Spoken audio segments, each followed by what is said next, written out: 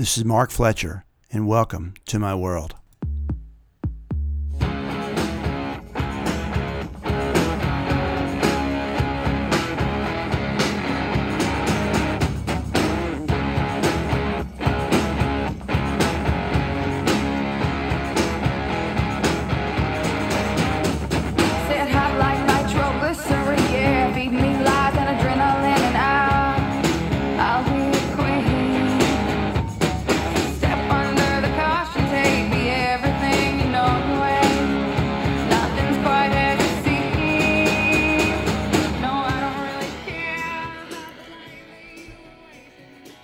Welcome to Southern Tales, Tall and Otherwise.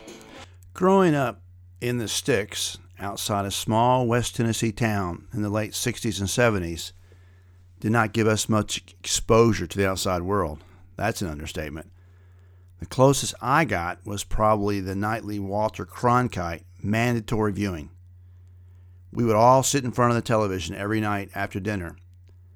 I can still remember him reading numbers like, "And today there were 89 dead and 233 wounded in Vietnam." He said it every night, and after a while it seemed mandatory that he read them without emotion. It was so frequent that we might not have had any emotion. But I digress. Nothing much ever changed, and when someone new would move in from out of town, it was frequently a wonderment and sometimes a culture shock. New places, new names, but some people were absolutely over the top and they rocked our world. And like I say, it's just a Southern thing. Sit back and enjoy.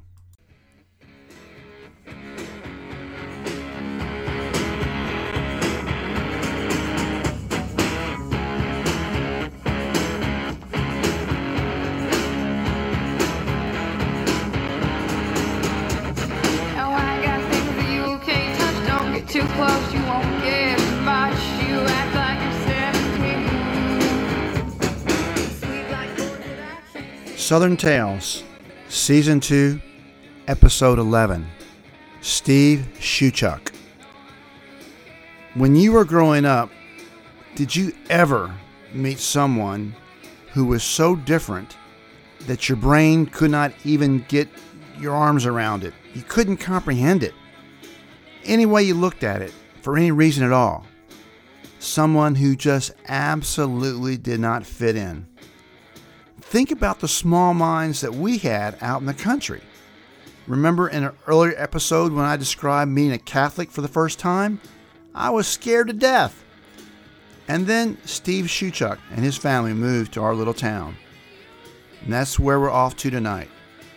And while there may be some disputes about the actual facts, this is the way that I remember it, and in my opinion, every goddamn word is true.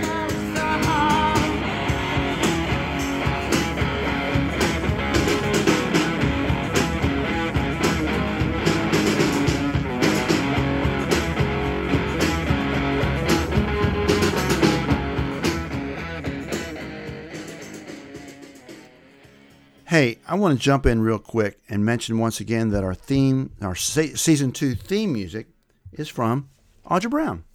Audra's several records out. You can get them at bandcamp.com or CD Baby. This song is called Nitro, and it's from her record, The Cody Sessions, which was produced by Cody Dickinson of the Northwest Mississippi All-Stars. Cody is one of the most talented people that I've ever known, and he plays bass and drums on the record as well. Audra's sort of Kurt Cobain and Joan Jett in one. But I urge you to support all music, local music, whatever, and pay the artist. Don't steal the downloads. But again, welcome to Southern Tales Podcast that you get for free. Yeah, for free. Tonight, we're going to jump back to high school in the mid-'70s. Now, this is in the days when we were preparing for the bicentennial. Red, white, and blue. I think it was just a couple years after the Tennessee sesquicentennial, which I think was 150 years or something, where everybody grew a beard. But the bicentennial was pretty fun. And of course, we're going to talk about some of the characters that you've met previously. And it would help you to listen to previous episodes if you want to. I wish you would, because I think some are really super funny, and some have some really good points in them as well. But anyway, if you don't want to do that, I don't care. This is a great episode about a really great guy. I guess it starts when I was a junior in high school, the summer before my junior year. The Shuchucks moved to town. Now, I knew them or their family before school started because my boss at the engineering company where I ran Blueprints became quick friends with Mr. Shuchuck. I think he was a chemical engineer, and he worked at one of the local manufacturing plants. And I was told there was a new kid in town my age, before school, and I got to meet him. Meeting him before lessened the shock somewhat, but think about it. They came from Michigan. I don't think I even knew where that was. They talked different. They thought different. And Steve looked different. Different? How? In every way. Steve was tall, maybe 6'3", but he was a beanpole. I'm guessing 150 pounds, maybe 140 pounds. And he was the whitest person I'd ever seen. I mean, I grew up out in the woods and outside, and we were definitely brown people. But Steve, completely white, bright white. His hair wasn't really blonde, it was more white. I don't think he was albino, he was just not from the sunshine, I think. But he had long arms, and it was accentuated by his thinness, and he wore like these thick Coke bottle glasses. But somehow, we bonded. Go figure. I mean, I was a nerd. I thought, until I met him, when he defined the word nerd. I was smart. He was brilliant. But we had some similar likes. He played chess, and when school started, he helped Lyle and I start the chess club in our junior year. Steve, he was a good player, but his brain would not allow him to think creatively enough. And I was that guy, and he had a hard time beating me. For years, we debated why. In fact, for years, we debated most everything. It was so refreshing to have his brain to stimulate mine. But man, he was different. And that made him not so popular in school. He was definitely not well versed in relationship management, and neither was I. But again, he made me look like a social butterfly. So the mean guys and the dumb guys made fun of him. I think a lot of the football players mocked him. Most girls stayed away from him, except Carrie Williams, who considered Steve a friend. Now, she was extremely smart, too, and probably enjoyed his theoretical mind. She also played tennis. She was one of the most likable and friendly people in our school. I knew she was popular, so I was always bewildered that she was so nice to us. But I think she was just special in that way. And she was special to me as well. And we'll tell some Carrie stories in future episodes because we had a couple wild things happen, too. But back to Steve and high school. Between classes, when you walk from one wing of our new high school to another, you had to go through the smoking area. Yep, it's the 70s, folks. We had a smoking area for kids in our high school. I guess it eliminated the bathroom as being the smoking area. But, those guys there used to punch Steve as he walked through. So one day he asked me to start going with him from wing to wing. And, of course, they punched us both. Julia and I had started the tennis team that year, and Steve and I would come out to the tennis courts on many evenings to hit it around. He wasn't very good because he hadn't played a whole lot, but he had the enthusiasm and he had pretty good hand-eye coordination. And above all, he was a good guy. He was just different. How smart. I called him brilliant earlier, and that's even an understatement. It's like asking how smart Einstein was. You really can't describe it in regular terms, in a regular language. But at our high school, where, I was in the smart group of kids, definitely not the smartest, but we had a college prep class of seniors called Math 4, and there wasn't maybe 20 kids in it. But when Steve got there, they had to create a class called Math 5, in which he was the only student. Seriously smart. And think about it. He was so smart they had classes only for him. So obviously his grade point average was through the roof, probably higher than anybody else's anyway. And he's clearly the smartest guy in our class. He was going to be the valedictorian of our class, for sure. But then the geniuses at our high school came up with a new rule. I guess it was a new rule. It was probably the only time it was ever enacted, that said in order for you to be the valedictorian, you had to have gone to high school at our high school for all 4 years. And obviously Steve didn't fit that role. And so when graduation came, they wound up giving it to somebody else who didn't even take college-bound courses to be our valedictorian. And that hurt Steve. It really did. Not that he was into awards or anything, but he was very proud, and I'm sure that he had something really cool to say. And it would have been cool to have been able to recognize that one of the smartest people of all time had been the valedictorian of my class. But it didn't happen. And after high school, he enrolled in the electrical engineering program at the University of Tennessee. Now, as we know, I went the opposite way to Memphis State. But Steve and I continued to be close. We wrote letters back and forth, talking about technology, music, whatever. I still have some of those letters. I mean, it's really heady stuff. In the summers between college, we spent much time together. Steve was a golfer, and he wasn't too bad. He might even been better than me on some days. I don't know. We were probably pretty evenly bad, probably. But we would usually ride up to Carroll Lake near McKenzie, Tennessee, and play golf together. And here's the thing. We would both hit our drives all over the place. As I said, we weren't that good. And our balls were always somewhere off the grid. Now remember Steve and the Coke bottle glasses? I could never find my ball.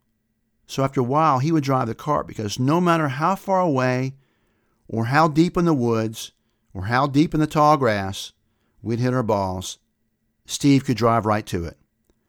We rarely lost a ball. Weird how he could do that. I knew it wasn't his eyesight and suggested that maybe it was because he had had so much practice hitting balls into the rough in the woods. He considered that theory, but determined that it was his astute analysis of the speed and trajectory of the ball, combined with his calculations of the wind and the curvature of the Earth's surface. But who could disagree?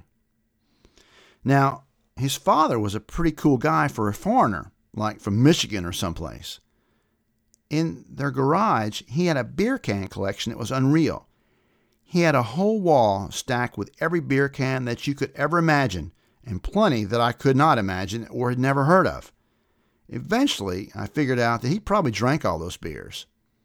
And, surprise, surprise, Steve loved beer. So that became another activity that we shared.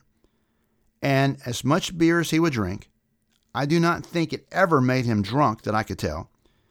And his ability to analyze and problem solve was never challenged by alcohol. In fact, listening to him talk was even more spacey when you're drinking. This is during the time when I got hooked on 38 Special. I was looking for something to replace Leonard Skinner in my life. And I got Steve hooked on 38 Special as well. He became a fan. I think they came to Knoxville and he went to the show. We love sci-fi movies too. I remember when the James Bond film Moonraker was released. We could not wait to go. Of course, on the way home after the movie, we got into a big debate about how an explosion could happen in a vacuum of space. We talked about that for weeks, debating back and forth. It was great mind stimulation and made boozing and cruising even more fun. Though I still don't know the answer to the conundrum. If you do know about explosions in space and how possible that is, drop me a line. But the wildest episode that Steve and I ever got into happened with golf and beer. Something that we did well together. Now, to set this up, Fitzy and I, as you've heard in previous episodes, have been boozing and cruising a lot during this particular summer, and we were always looking for something to spice up the drives around the gravel roads of our county and neighboring counties. Again, I hope the statute of limitations has expired, but what the hell. One night, I threw an empty beer bottle and hit a sign. It made a loud noise and a little dent in the sign. Very cool, but soon that became a thing. See how fast you could drive, while the other one leaned out the window and threw a bottle at a sign. We got pretty good at it. And soon we graduated mailboxes. They were smaller and it took more drunken skill to hit one. But again, we drank a lot and had plenty of empties, and plenty of nights to do it. We got pretty good. I remember one night, somewhere out near Moore's Chapel, I was driving when we saw a mailbox up ahead. I sped up and Fitzy took aim. We got close and he released. The bottle hit the mailbox and it literally exploded. I mean, it looked like confetti all up in the air. The next week, the local paper ran a story about how a woman had taken 5 years and 10,000 popsicle sticks to make this custom mailbox. And then someone demolished it. Some drunken fool. Yep, that was us. Honestly, though, if it was your mailbox, if we'd known about it, we would have skipped it.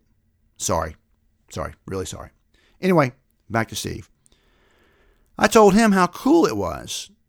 So on the way up to play golf in McKenzie one day, I started throwing our bottles at highway signs. I hit quite a few on the way up. On the way home that day, of course, we purchased more beer, and I started throwing again. I was doing real well until we got to that bottom just outside of Atwood. I guess I threw that bottle too far in front of the car, and when it hit the sign flexed back our way, and suddenly the entire car was full of small shards of broken glass. It was literally like a tornado of glass. I have no idea how Steve managed to pull over without hitting something, because we both had our eyes closed, right? But he did. And when we wiped the glass off our faces, luckily none went in either of our eyes. His Coke bottle glasses probably helped in that regard. We saw the back passenger window of his little Dodge Omni gone. The inside was covered with microscopic glass particles. Scared us to death. But what would our story be now? Surely the truth was no good. We drove real slow into Atwood and pulled in the convenience store on the left. We decided that I would go inside and buy a Coke in a glass bottle, while Steve found and discarded all the brown glass that was mixed in with the window glass. I then poured out all the Coke, and we backed over the bottle to crush it. We then took these pieces and spread around the back seat and floorboard. Our story was simple. Gee, Mr. Shuchuk, we were riding home drinking a couple of soft drinks when Mark just finished his and casually tossed it out the window without looking. It must have hit something because it came right back in through the back door window. I mean, didn't that sound pretty good to you? I think I might have bought it. Well, we pulled into Steve's driveway and his dad just happened to be standing there. Steve got out and his dad started inspecting the damage. And as Steve started our story, his dad asked, "So, where's the beer bottle?" I told you, they were smart people. Anyway, Steve went on to graduate with the highest GPA in University of Tennessee electrical engineering history, and there turned out to be a bidding war for his services.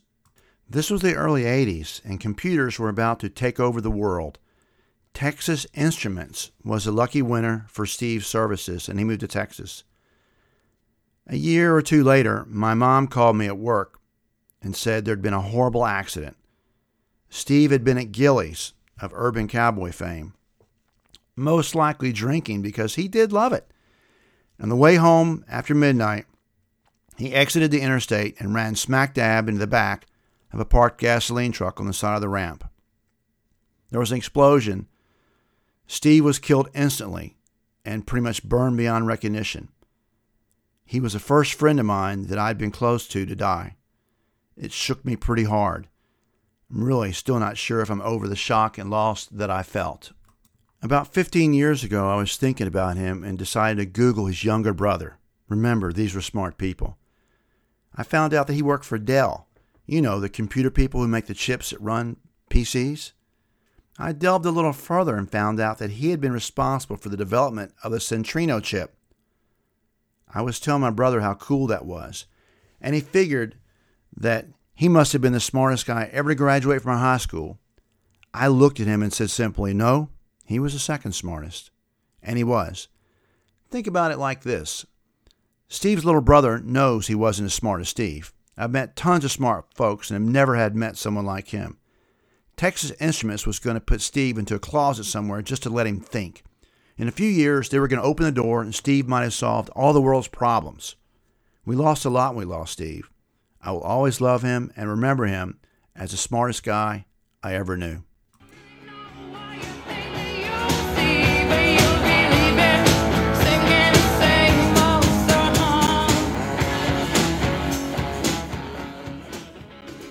For the liner notes of this episode and all episodes of the Southern Tales podcast, please go to broadneckmusic.com where you'll find out more about the episode. You can also find more about our kick-ass theme music from Audra Brown, one of Memphis's best young songwriters. You can also contact me at stalespodcast@gmail.com. You can ask questions, or you can tell me your stories, and eventually your stories can get on Southern Tales podcast. Once again, thanks for listening, and please tell a friend about the fun we're having. See you next week on Southern Tales, 20 minutes and a smile.